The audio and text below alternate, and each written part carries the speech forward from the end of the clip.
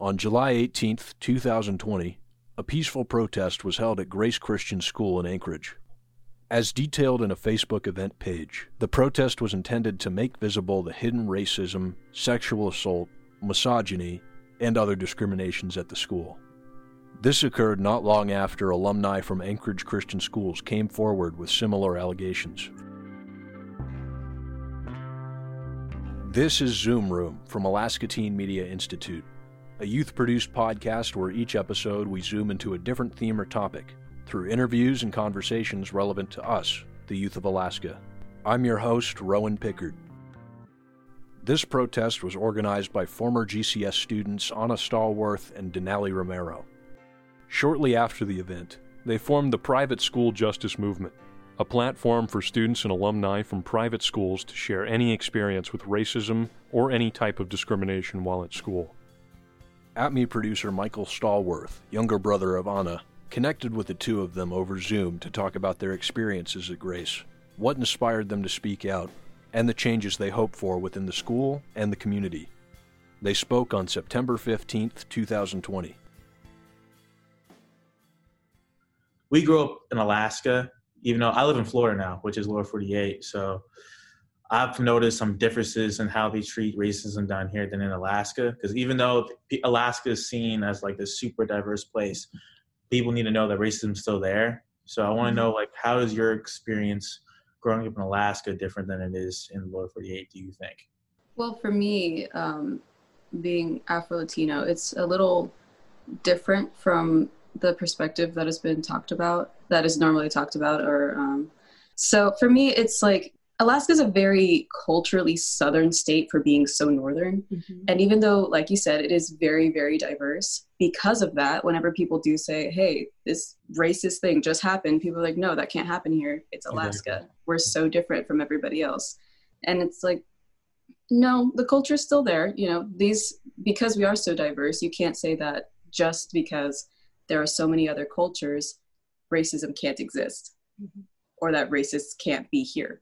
You know, and with everything that's been going on with the peaceful protests up here, other movements that have been happening up here. I mean, the peaceful protest that just happened in Town Square here, somebody ripped down the black banner of Black Lives Matter in Alaska. Somebody cut down the black part so that it just said Lives Matter in Alaska right before the protest. Mm-hmm. So you can't say that these things aren't happening. It's very evident that these things are happening. Somebody was at the protest with a MAGA hat and a rifle and a pistol on his hip, and he was just standing there mocking everybody. And when people asked him, why are you here? He was like, you know why I'm here. So you can't say that this isn't happening here.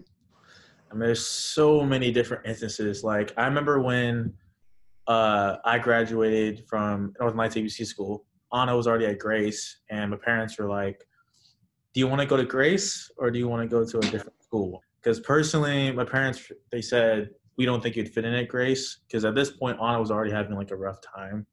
And they knew if I went there, I would get expelled. Like, there's no way it wasn't going to happen. So I ended up going to a public school. I say that to ask, like, what was your experience being at a private school? Like, how was the dynamics, them actually not answering to ASD, answering to their own little private board? How was that experience different for you guys? We have nobody to go to. Mm-hmm.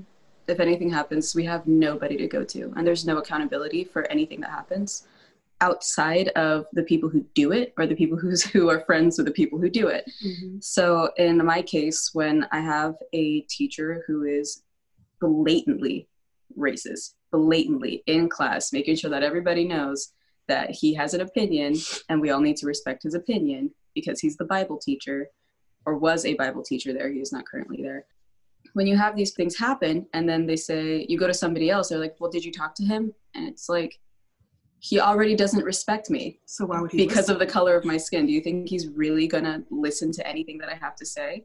And then if you do talk to him, you get shut down and then you go up higher and they're like, oh, well, we'll look into it. And then nothing happens. Mm-hmm. You know, nothing happens. Nothing is said. There are no repercussions for it. And you're still the one who's getting the brunt of all of this discrimination every single day that you go to school. And there's nothing that anybody can do about it outside of complain, talk to the people who could fix it, and then not have anything happen in result of that, which is a pattern that we've seen not only with ourselves, but with people who are coming out with their stories even now.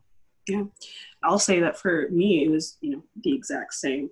In high school, I was a lot quieter than Denali was. I was a lot more scared than I was now, definitely. I got in trouble a lot for speaking. You were loud and you were proud. That's why, I loved, being with Denali, because I just loved her spirit and her confidence and not being afraid to stick up for us and for, people who were like me, who didn't feel like speaking was something they could do. But I'll say that a lot of what I experienced had to do with, I'll say that most of it was centered around the students at the school. I had people who I saw as my best friends, my very close friends, who would call me the N-word. And then when the rare occasion, I think it was like one or two times I actually spoke up about it to them, saying that it made me uncomfortable, that I didn't appreciate it. They said that, oh, well, you can't really say anything because it doesn't count because you're not really Black. You're too white to be Black, so it doesn't count with you. It's okay. Yeah. And then along with that, and that was a lot of what was going on there too. It's like, you don't speak like a Black person. I had that from everybody all the time. You're an Oreo. You're not really Black. You don't talk like a Black person. Or you're not what I would see as a Black person. Like, exactly. You're not what I would expect. Like, you're not the stereotype that I think that Black people are. Mm-hmm. You got that a lot. Oh, yeah. A lot. Oh, yeah. And even I had, making fun of my features, like my nose. I had a kid who would make fun of saying I had like gorilla nostrils and stuff like that. And I would laugh because that was the only way that I felt I could get through it at that school. And the thing is that along with this spear chucker and all that kind of making the racial jokes and all that kind of thing, and teachers would be in these situations, they would be like right there. They can hear it. And Denali can attest to this too, is that they would either laugh along, mm-hmm. Or they just wouldn't say anything. And you know they can hear it. Yeah. I remember a time went to go see one of you guys' like choir things where you guys all singing together and stuff like that. And y'all started singing this like super like Black song, like out of nowhere. And I was like, whatever it was. And it was like me, Dad, and Mom. And everyone was like turning around and like looking at us like, are they doing it right? And I was like, what is going on at this school, right? And let it be said that when this song was being sung, which is also its sisters, and if you look it up, the lyrics are, talking about the coiliness of it's obviously about Black women. And right after when slavery ended, the coiliness of our hair, about the darkness of our skin, things like that. And it was a group of all white women. So you can see how that would translate and be made to be seen as a mockery of this beautiful song and poem talking about the struggles of Black women and things like that. Yeah. And also, that's not the first instance of that either. Yeah. But also during that performance, I mean, there were certain times where people would just laugh at the lyrics in the song. And that also says a lot about the culture of what is happening there. You have all these different families watching their kids, and the audience is laughing at this song, which if you don't understand the culture behind the music that you are that you really should be honoring, you're making a mockery of it. And that's incredibly disrespectful to the people who came before us, so. It really is. And it will be said that the choir director at the time, she did not mean it, and she did not want them to sing that song. She didn't understand. She thought it was a beautiful song. She really loved Negro spirituals. Mm-hmm. She really enjoyed music like that, and she did appreciate the culture and things behind it, but she didn't understand why the culture and the things behind it. Yeah. So there's appreciation for a culture, but there also needs to be more research done, understand why the lyrics say what they say, understand why the song was even made at the time, Exactly.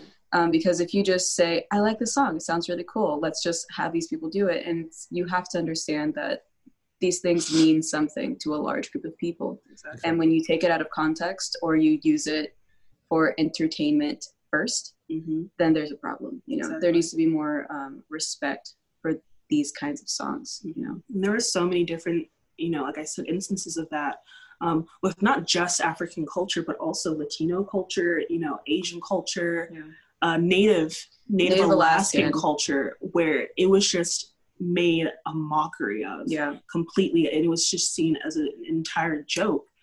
because there was no respect for the culture. There was no respect for the piece that was being written, the history behind it, why it was important to the people who wrote it.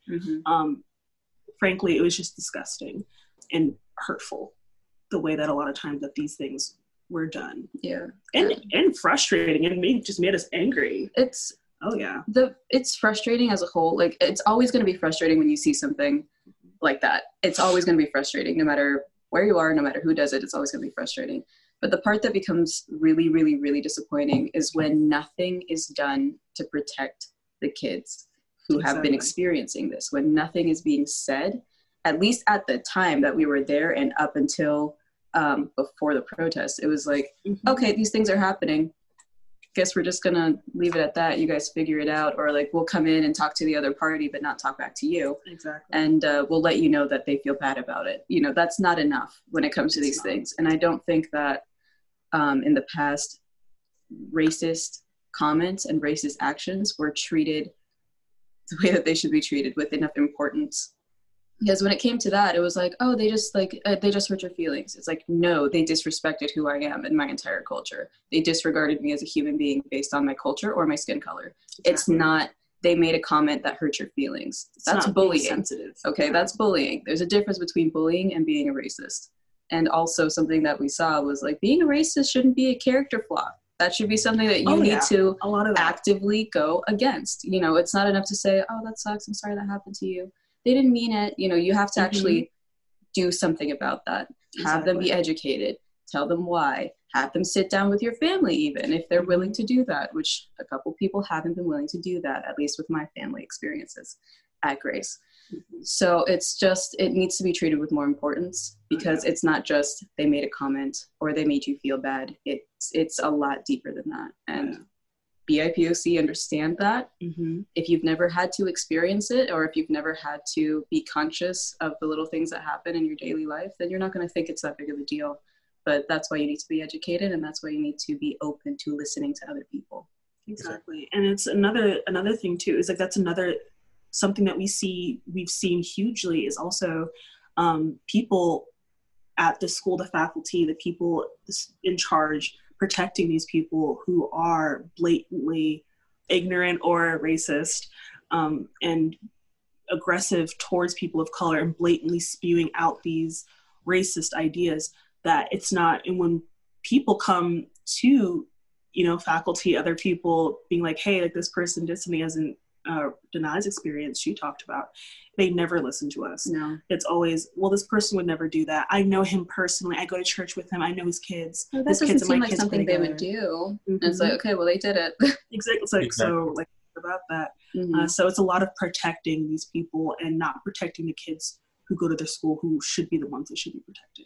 We kind of touched on it a little bit, but I really want you guys to talk about sports at Grace and how racial discrimination and just like kids that aren't like people of color, exactly, being in the sports program at Grace, and what was your guys' experiences with that? I had a terrible experience. I played varsity basketball in junior high, and I say played very lightly because I actually wasn't allowed to play, and I wasn't allowed to even participate in the practices. For what reason, I can't say. It was definitely racism, or if it wasn't, I don't know. Maybe they just didn't like me. I don't know why. But during practices, she would tell me to stand by the wall, not against the wall, because if I'm leaning against the wall, I'm being lazy and disrespecting the team. So I have to stand next to the wall and watch everybody practice. And when I said, can I practice? She said, you can practice by learning and watching. Yeah, which was fun. So I was just sitting there. And then when she would let me practice and I didn't know what I was doing, she would get upset with me and be like, why are you being so lazy? And I would say nothing, because this woman already doesn't like me. So what am I going to do about it? So that entire experience was pretty awful. And it's so frustrating because as a 8th grader, you are a child. You are taught, respect the adult. Don't be disrespectful. Do whatever you got to do. I was raised to stand up for yourself, say something if anything's going to happen. And once I've already tried that enough times, it's like, okay, I'll just not lean against the wall. I'll stand very close to it so that you don't yell at me. I did cheerleading. I also did, volleyball. I tried out track. I tried out cross country. But I think the thing that I stayed with for the longest was definitely cheerleading. So I was the only Black girl on the team. I was like the only Black girl in the entire school at the time. And realizing that, I was in the entire school. For that year, yeah. Yeah. So I had... So sad. It is such a sad thing to have to say. I had the cheerleading uniform, right? And it was the one that I was given by the coach. She was the one who picked the one out for me. Same packaging as everybody else. Everyone else. Mm-hmm. I was given it to wear, and every single time I would wear it, I was always called out for being shaped differently, I'll say. Proportioned a little differently, even though it wasn't bad. Like, there were girls on the team who were shorter and were showing more skin, but it was always me who was picked out as the one who was being a Jezebel. Yeah. I remember hearing that, doing something wrong, being pulled to the side, saying, like, you need to get this fixed. You're tempting your brothers in Christ. There you go. Like... Your skirt is too short. Your top is too tight. You need to get that fixed. You can go and get it hemmed, like, do what you have to do, but I don't want to see you looking that way on the court. It's like, give me a new uniform. You picked this out for me. Exactly. And so it was constantly going to mom, to my mother, our mother, talking of, like, saying, like, hey, like, coach says I need to get this fixed, and we would fix it, and then each time it would be something else, or it would be the same thing over again, even though we did get it, we unhemmed it, we did everything we could do to make it fit their standards, and it just at that point made me feel like it was my fault, my body was the problem, and that's not something that you can fix. And so it was just another way for me to be ashamed of being Black in my head. And also I had, like, they had problems with my hair. Like, I remember at the time, I used to straighten my hair like every week when I was at that school. It was all busted and it was broken off because I wanted to fit in so bad that I would straighten my hair all the time. Yeah. And so it was short, obviously, because it was dead. So she'd be like, is there any way that you can, like, put your hair in a high ponytail? And I'm like, no, because I don't have enough hair. And that was always, like, I would try to find a different way to wear my hair so that it would still fit, but she was always like, it needs to be in a high ponytail. You need to put it in a high ponytail. And eventually she just gave up because it was like there was no point in trying to make something work that was not going to work. I remember just going there and, like, kids used to follow me around when I used to go pick up Anna. Yes, because the people in the office would tell these kids to follow my brother around. It wasn't like they were just, like, on their own volition going and following my brother around. They would be like, go watch that boy, and like follow him when he can pick me up from like play practice, or sports practice or whatever. Automatic suspicion. If you don't look like the rest, automatic suspicion. You know, it's uncomfortable. It's uncomfortable because you know that all eyes are on you. Exactly. You know it. You go in and it's like you can feel it. You can feel it's like, great. I don't fit in. You can feel it, and it's so unsettling. You know, like you go into this place and it's supposed to be a place where everybody is, accepted, united, whatever. Love. And you go in and it's just in the air. You can feel the eyes on you. You can feel it. And it's weird. It's really weird. Because I went to ACS in elementary school. I went to ACS. Then I went to Grace in 6th grade. So from 6th grade to graduation, I was at Grace. And ACS is a bit more diverse than Grace. So I walk into my class and I was the only person of color in the classroom, and I had never experienced that before. So I walked in and everybody's looking at me, and I just remember feeling so uncomfortable because I can't relate to anybody here, I don't think. Like, this is so weird. And so I go in and I sit down and I just felt so uncomfortable because I knew I didn't fit in automatically, not because of anything like my character or whatever. It was simply because I didn't look like everybody else. And not to say that I walked into the classroom and everybody was like yelling racist slurs at me, but it's just, you feel it. And I walked in, I felt it, and I was like, this is gonna okay. And it just continued on, and it was very uncomfortable. Like, I even remember when Anna first came to the school, we were at retreat, everybody was like, we're getting a Black girl. Like, what do you mean we're getting a Black girl? They're like, yeah, did you see that there's a Black girl here now? Like, we have a Black girl. That's crazy. Like, we have a Black girl now. And I remember thinking, why? What? It's just like, as it was like, look at this crazy anomaly. Like, should we have we have a black girl. I'm like, what do you mean we have a black girl? Just leave her alone. Like, Y'all are going to make her so uncomfortable. And they did. And they did. So, I mean, yeah, I mean, just the stir, having a person of color, specifically a black person, be a part of the school is already a spectacle. And that says a lot, not just about the whole thing, but like the kids who go there don't expect it. And that's already in there. At least at the time, the class that you were in did not expect it at the time. They got kind of used to it. And by used to it, I mean, they expected too comfortable. Yeah, there you go. And so it was just, Anna kind of, from my perspective, Anna kind of became a novelty of the class, unintentionally, you know, because I would sit with Anna because Anna be my friend. So I would be sitting with Anna at lunch, and I would hear everything that they would say, you know, and I'm like, I want to say something, but I didn't want to like step on Anna's toes. I didn't want to disrespect Anna or anything. So I'm like, if Anna's just going to be chill about it, I'm not going to say anything, but I will talk to them afterwards. I won't do it here. So Anna would leave and be like, can you guys stop? You know, like, y'all want to stop? And they'd be like, no, it's funny. Like, no, it's not. It makes a lot of people uncomfortable. It makes me uncomfortable. So please, at least if you're going to like disrespect Anna to her face, if you're fine with that, don't do it around me. They're like, oh, okay. And they wouldn't do it around They'll her. stop because I said so. Yeah. But then they're willing to just say it to Anna, which it boggled my mind. I don't understand how that could, like, I'm letting you know that this is completely disrespectful. Why are you calling her the N-word? Why are you saying the N-word as a whole?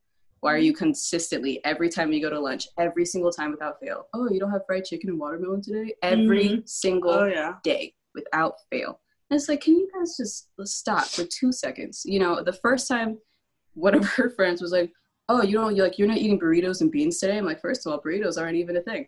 That's American. Second, I'm not Mexican. I'm Peruvian.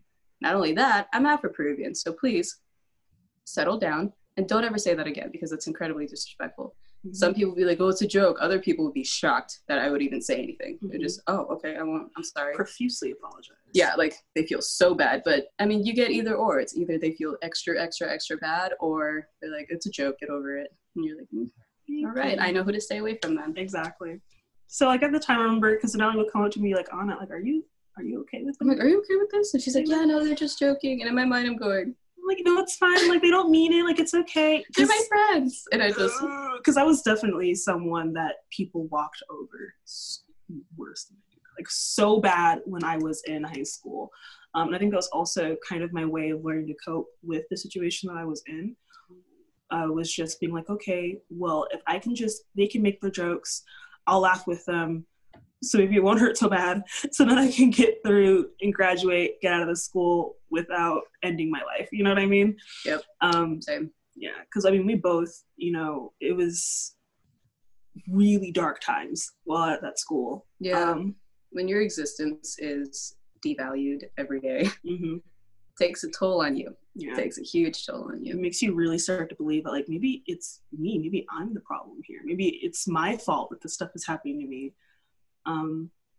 Yeah, and it's like, I mean, at the like, I still to this day I still kind of blame myself for allowing, which I know I shouldn't, for allowing some of the stuff to happen that happened because like I feel like I should have been someone to speak up about it. I should have said more. I should have done more. I shouldn't have let them say these things to me. But looking at it now as, you know, an adult, I know that wouldn't have changed anything. It would have been the same thing happening over. Like, Denali is like case in proof of that. You know, she spoke up and they didn't do anything. The few times I did speak up, nothing ever happened. These kids were never punished, even though they said that they were disciplined fairly. They never were. They were never taken off teams. They were never given any type of maybe they were talked to and given a Bible verse and then sent on their way. That's about it. The amount of times that our situations were overlooked while we were there is incredibly alarming, you know. And I've had some people say like, oh, well, you graduated this many years ago, you know, they've changed and a lot of stuff has changed. And I'm like, yeah, I can acknowledge that some things have changed, but also I graduated in 2015 and I had it that bad. that shouldn't be the case. Mm-hmm. That should not be the case. And that should never have been the case. Mm-hmm. You know, graduating in 2015, 5 years ago, Anna graduated 4 years ago, and we had it that bad. And even hearing now from students who graduated 2019, what I think has made us so angry, and even kids who are still in school now, is that any kid is still going through what we had to go through. For me, it's so sad. It makes me angry. Like, her sister goes to the school right now, and to have heard, you know, like, there are things that, you know, kids who graduated like last year and they're still having experiences, like, you know, there was a girl who went there, and she had kids, she was adopted, and she had kids who would make fun of her being Asian, you know, with the common stereotypes, and make fun of her being adopted. And this was last year. Yeah. This was last year. And to hear these things and know that they have to go through, they're still going through the awful things, and hearing these things by people who are their peers, who are supposed to be their friends, who are close to them, is disgusting. And the fact that the faculty isn't doing anything to make any kind of definitive stand against it, to make any kind of statement like, hey, we do not promote discrimination, we do not promote racism. Not publicly, not to everybody. They will not say it to everybody. And the thing that does sadden me a lot, like Anna said, it's just, I would hate to know that kids are still going through what we went through because we didn't say anything. Yeah. You know, and that will feel literally so hopeless and so worthless just because we didn't say anything. And that's horrible. And Anna got it more from the students. I got it so hard from the teachers. And I had a more difficult time with teachers and staff. There was one teacher in particular who was like, I remember one time he said, "Slavery's over, Black people should get over it."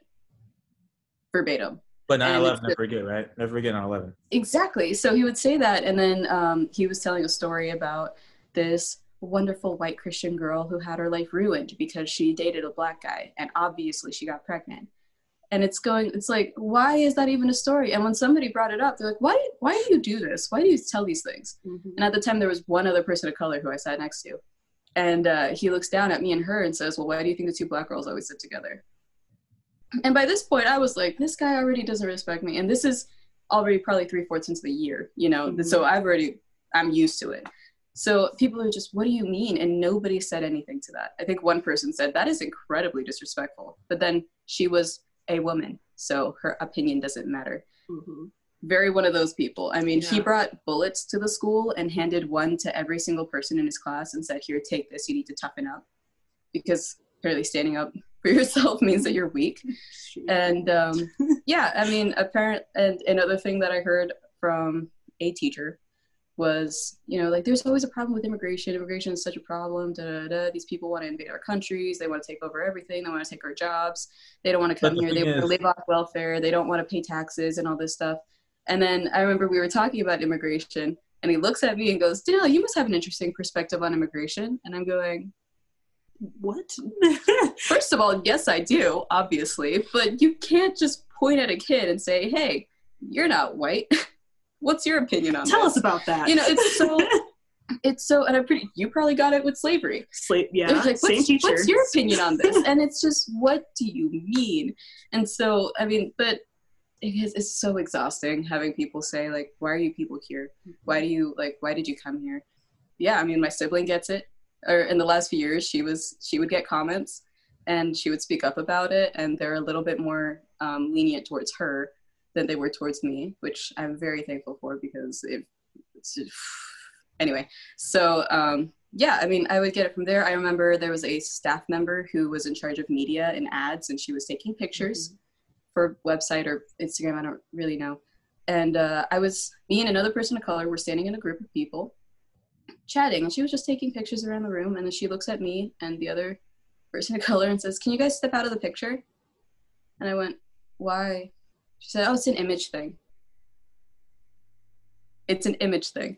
Mind you, there was a teacher in that room, and I remember looking at them. They said nothing. Nothing. And I'm going, if that isn't clear of the message that you want to post, it's an image thing. What does that mean? You know, like, people say, oh, well, they probably didn't mean it that way. I'm like, okay, well, to two people of color, what do you think it's going to mean? The two people of color, the only people that she singled out and told to step out of the picture, what do you think that's going to mean? that's the message that we're getting. Like, okay, well, some excuses. You're looking for something to be upset about. Like, I wish I didn't have to look for something to be upset about, like, I wish this wasn't the case. This is something I'd be cognizant of. It's not something you're looking for when it just happens. Like, one thing you guys, like, obviously people are talking about is that you guys didn't have anyone to talk to, so I wanted to ask, like, how did that inspire you guys to develop and create the private school justice movement? Like, how did your experience influence that? There needs to be a safe space for people to tell their stories without being scared, whether it be anonymous or not. Yeah. But not only that, these stories need to be told.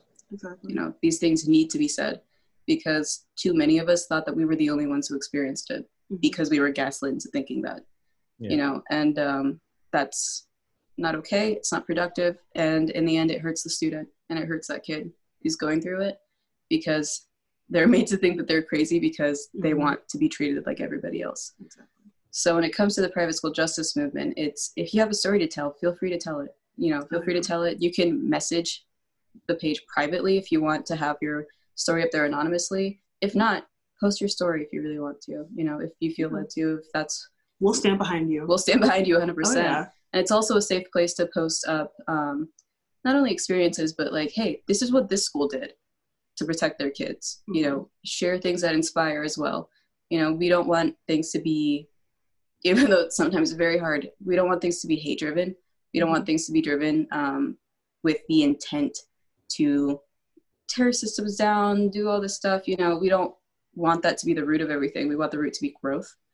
So if you can share your story so that other people can feel safe or feel like their story is valid, that's already a whole lot of growth, and the things that we have been doing since the protest have really shown us that we are on the right path, and that we're not doing something that is so out of left field and that other people aren't going to care about. I mean, we've had the incredible opportunity to actually be in a conversation with people on the school board, legislators, the representatives, the CEO of ASA, which was the Alaska School Activities Association. So we've been able to be in conversation with so many people outside of private schools. And we've been told, they said, if this happened in a public school, that person would not only be fired, they wouldn't be allowed to teach at any other school.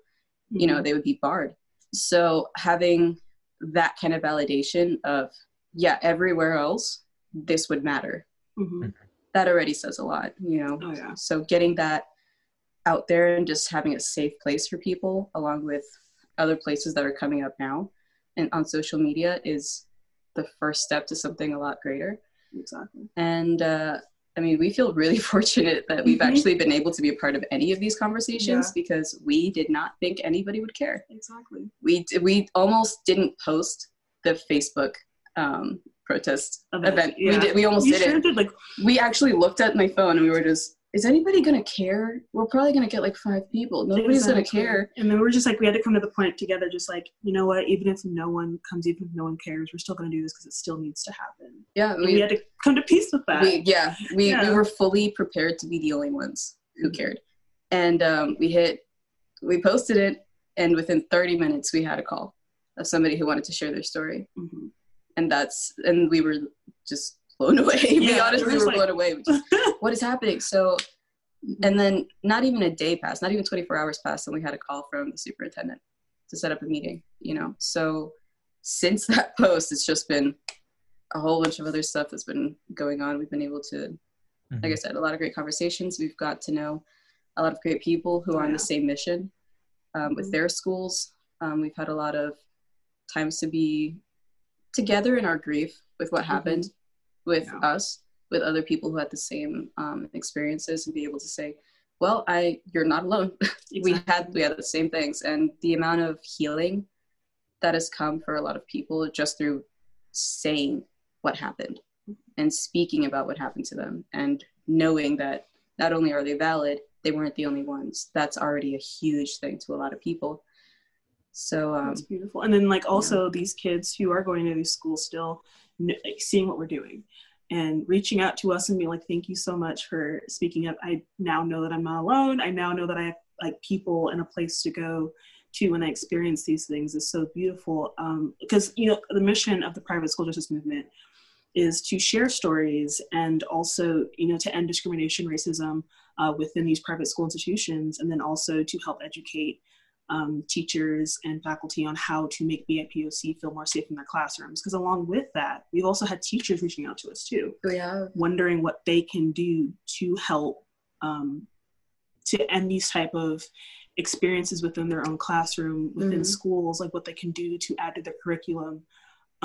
We've had past teachers saying that they've also tried to speak up about it, and they were also either threatened to be fired or gaslit into not saying anything at all. Exactly. So having that kind of validation from within the system itself as well has been amazing. And we've had a lot of support from a lot of people. And I think one message that really, really, really impacted how I felt about everything, or encouraged me a little bit more, was there was somebody who posted underneath one of our videos promoting the protest, and they said, I don't regret sending my child to Grace. You know, they had a great education, they did all this stuff, but hearing your guys' stories breaks my heart, and I hope that you guys get justice. You know, I hope that you guys are able to help a lot of other people, and I hope something, you know, comes out of it. Because at that point, there had been a lot of, this doesn't even exist at Grace, there's no way that racism could ever happen, or yeah, this totally happened. So it was very either or. So having that one person say, I can't relate,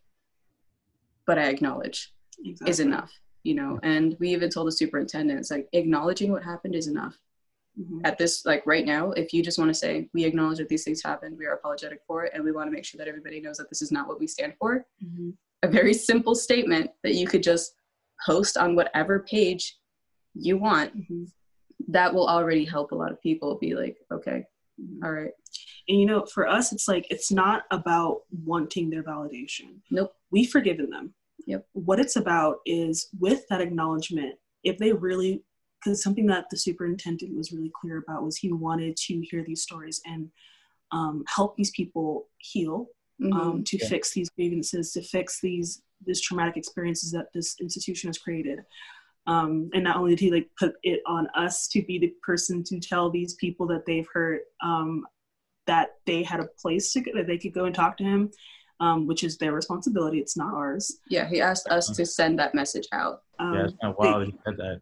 Yeah, and so not only is it acknowledging these things would also help these survivors of the stuff that's happened at the school, who have gone through so much, that still carry these things to this day, who are fully have kids, families of their own, are like 40 years old and still having to work through this trauma, helping them know that like this school is not only acknowledging what we went through, believes us, wants to help us heal, but also is taking the steps that they need to work towards future change, so this doesn't happen to any other kid in the future.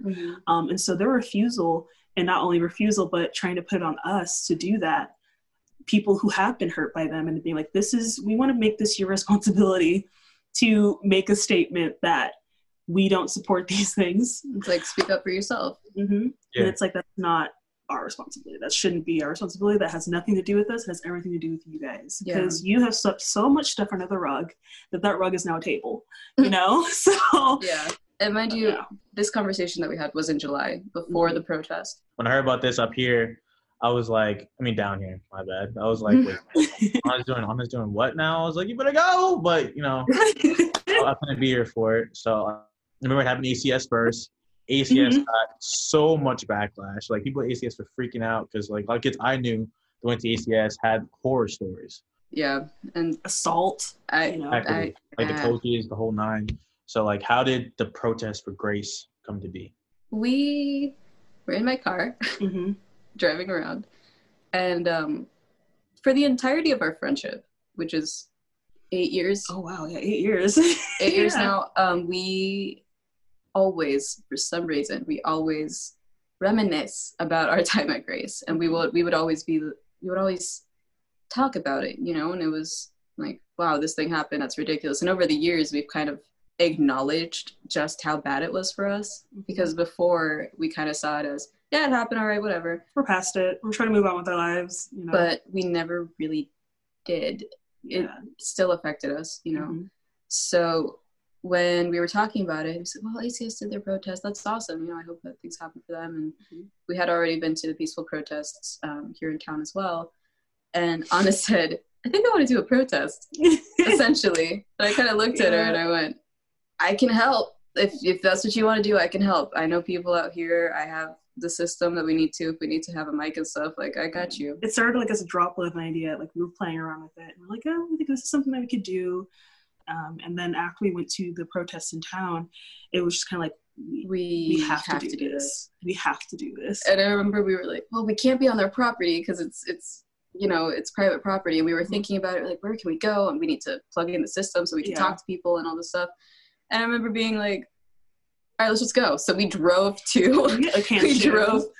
Hanshu. We went to the area, said, okay, this is, public property. That's private property. We can go over here. We can march from here to there. And we try to figure out where to start. And I was like, we can start at this middle school. And so which is, over there. So we went over there. We looked in.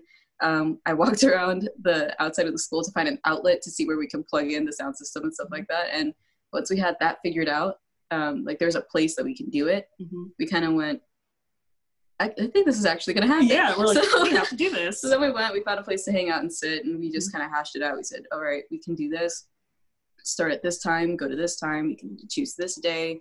We can maybe do, like, I don't know, do we want posters, or like, are people going to go crazy with the posters? Do we do a march? Do we have to do a march, or can we just do like a protest or like a rally? So we were just, figuring it all out. And then once everything kind of just fell into place and we had the event page, and it was kind of one of those, wow, we're really going to do this. We are actually going to do this. And there's nothing at all that said that we couldn't. And there was no hiccup. There was nothing that was in our way. It was just, the opportunity was just there. Everything just fell into place perfectly. And we posted, and then it just blew up from there. And which was such a blessing. I mean, I think within the first few minutes or first hour, we had like 25 people that were already down. And so we were shocked about that. Oh yeah. By the time that we actually had the protest the next weekend, we had like over 100 people interested or going to the event, which absolutely blew our mind. Yeah. And we had like a really great turnout, and it was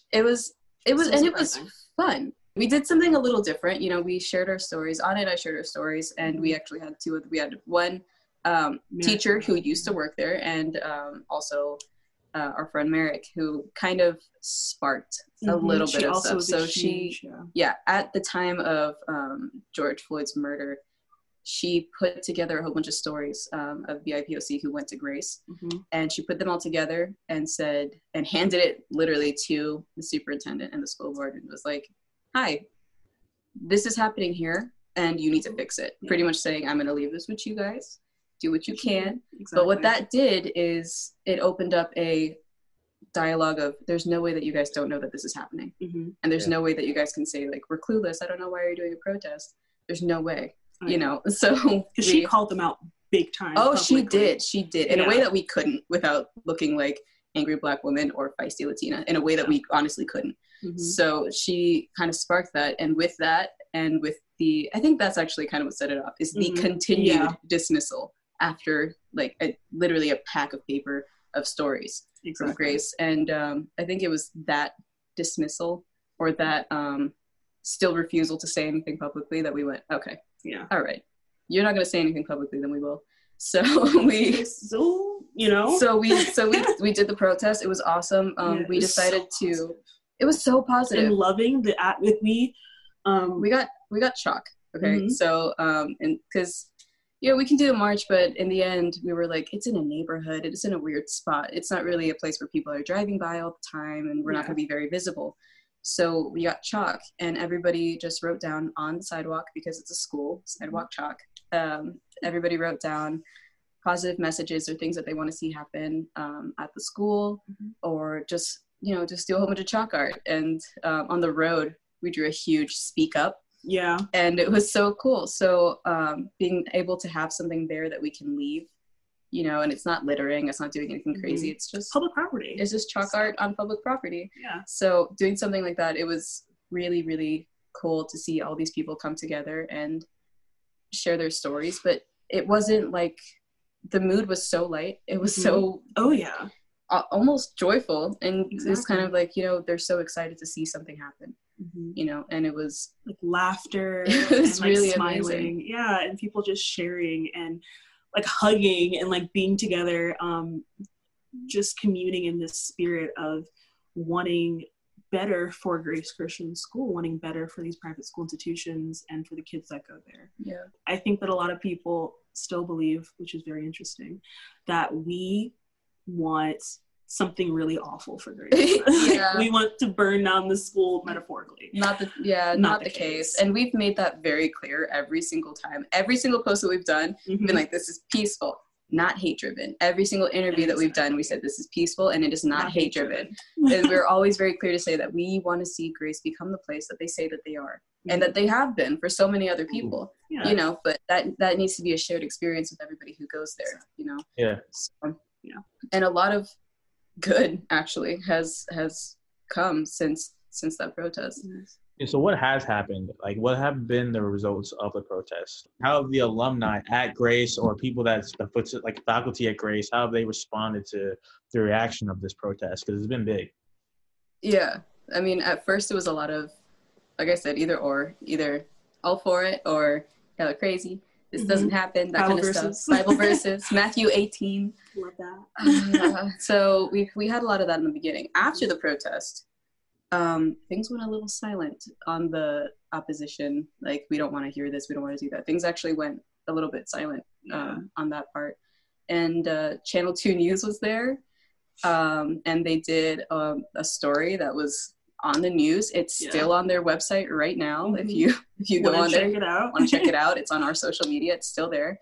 A really great story. Not really just saying what we've been saying, like peaceful driven. We want to see an awesome change happen. And so yeah, that was great. Channel 2 News picked it up. Anchorage Daily News has been talking with Anna a lot. We were able to do radio interviews. I did an interview with somebody associated with that radio interview. She's in New York, so I was able to do an interview with her. We were able to participate in the Women's Equality Day.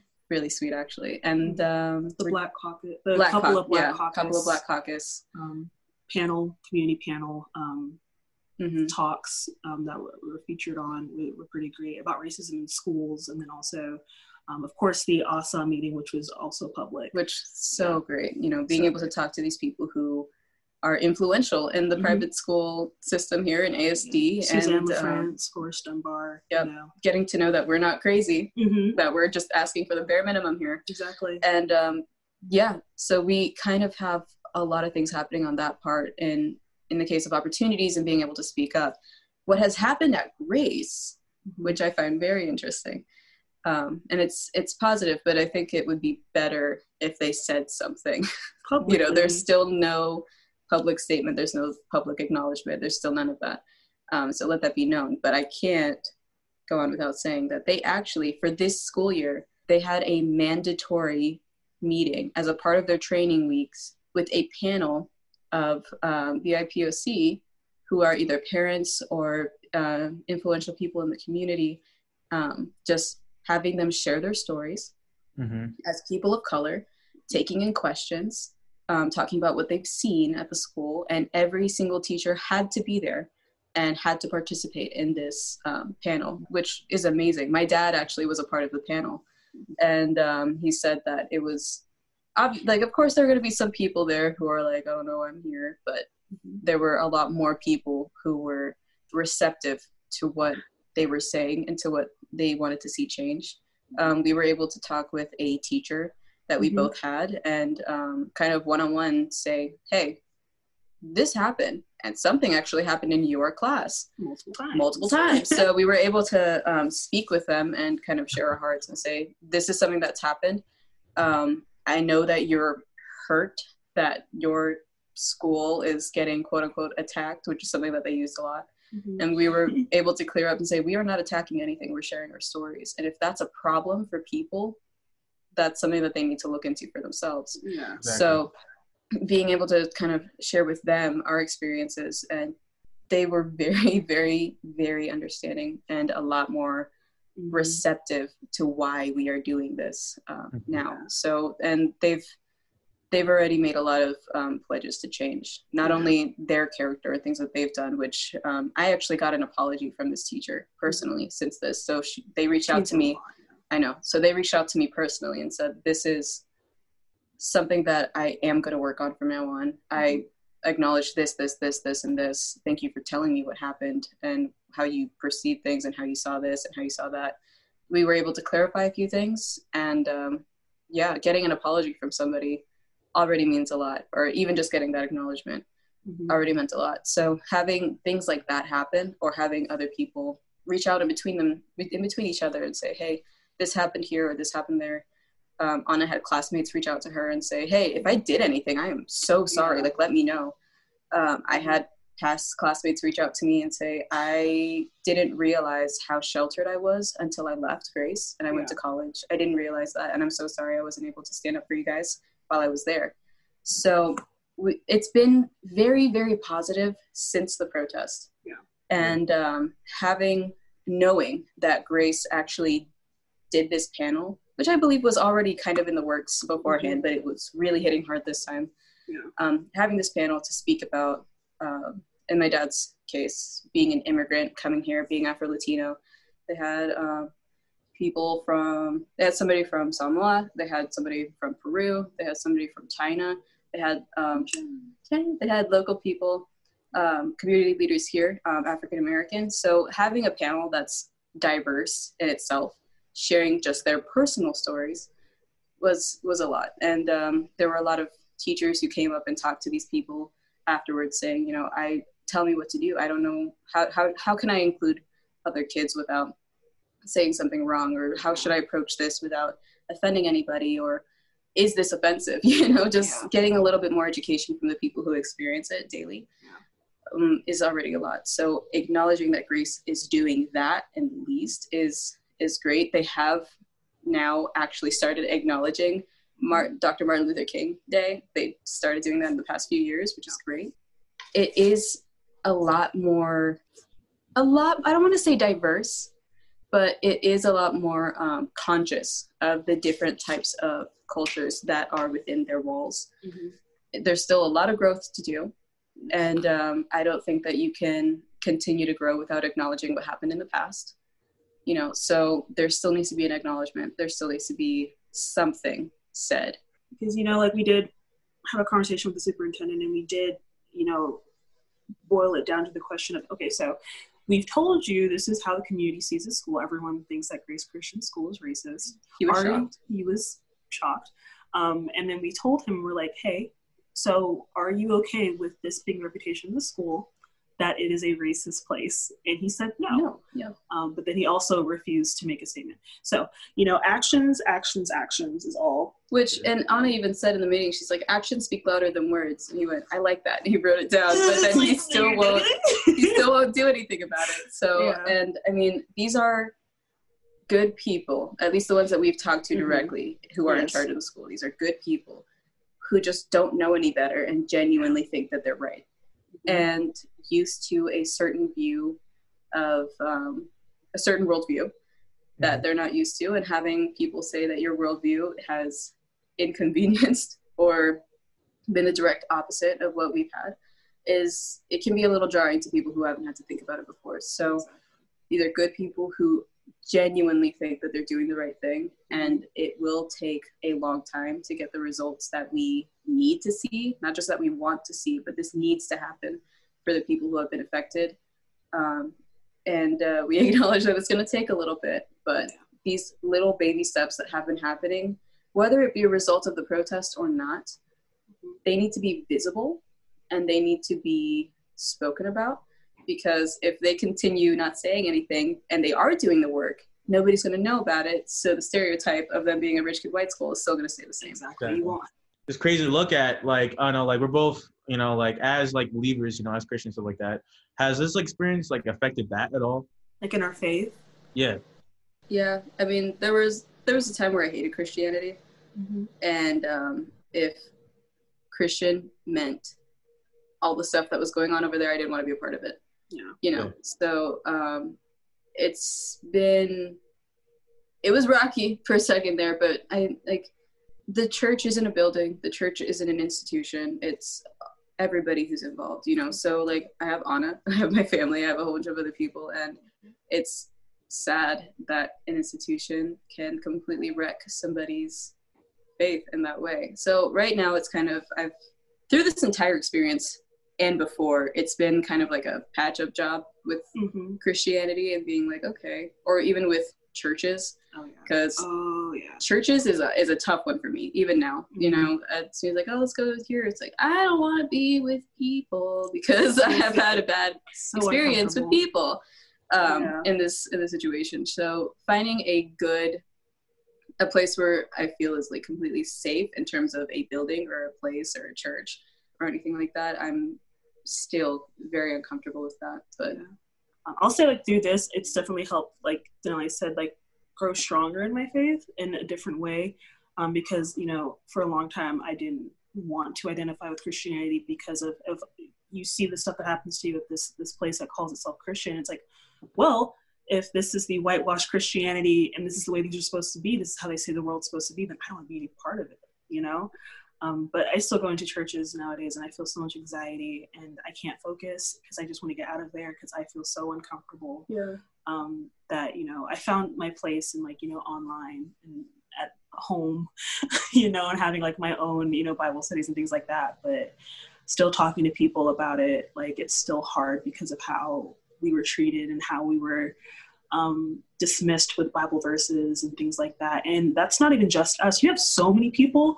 I'll see a really good portion of people who leave Grace Christian School completely denounce Christianity, become atheist, hate God, hate Christianity. Like the school destroys a lot of people's faith. And these are like pastors' kids. These are kids who've grown up in church, who go to Grace, who used to go to Grace Church. For a school that is claiming to be Christian once again and is supposed to help build Christian leaders and send them out into the community and stuff like that, and they're sitting there destroying kids' faith, like that should really tell you something, you know? I want to thank you guys for doing this incredible interview. You killed it. You know, I just want to thank you guys for what you guys did in the community, what you guys are continuing to do, and giving people a voice, giving people an outlet to talk about these kind of things, because if it all goes behind closed doors, then nobody knows what happens in the dark, right?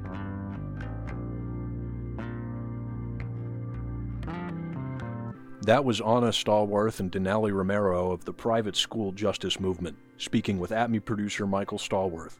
You've been listening to Zoom Room, a production of Alaska Teen Media Institute. Our show's theme music was composed by Devin Schreckengost. Many thanks to supporters of our podcast, including the Anchorage Museum at Rasmussen Center, United Way of Anchorage, the Alaska Humanities Forum, and the National Endowment for the Humanities. The views expressed in this program do not necessarily represent the views of the National Endowment for the Humanities or other sponsors. A big thank you to our listeners who contribute to our programs and help us leverage additional funds and grants. If you'd like to support Youth Voices in Anchorage and help keep our podcast going, you can donate to our organization by going to alaskateenmedia.org and clicking Donate. Also on our website, you can learn more about what our organization does, listen to past episodes of our podcast, or find out how you can get involved. You can also follow us on Facebook, Instagram, and Twitter. For Alaska Teen Media Institute, I'm Rowan Pickard. Thanks for listening.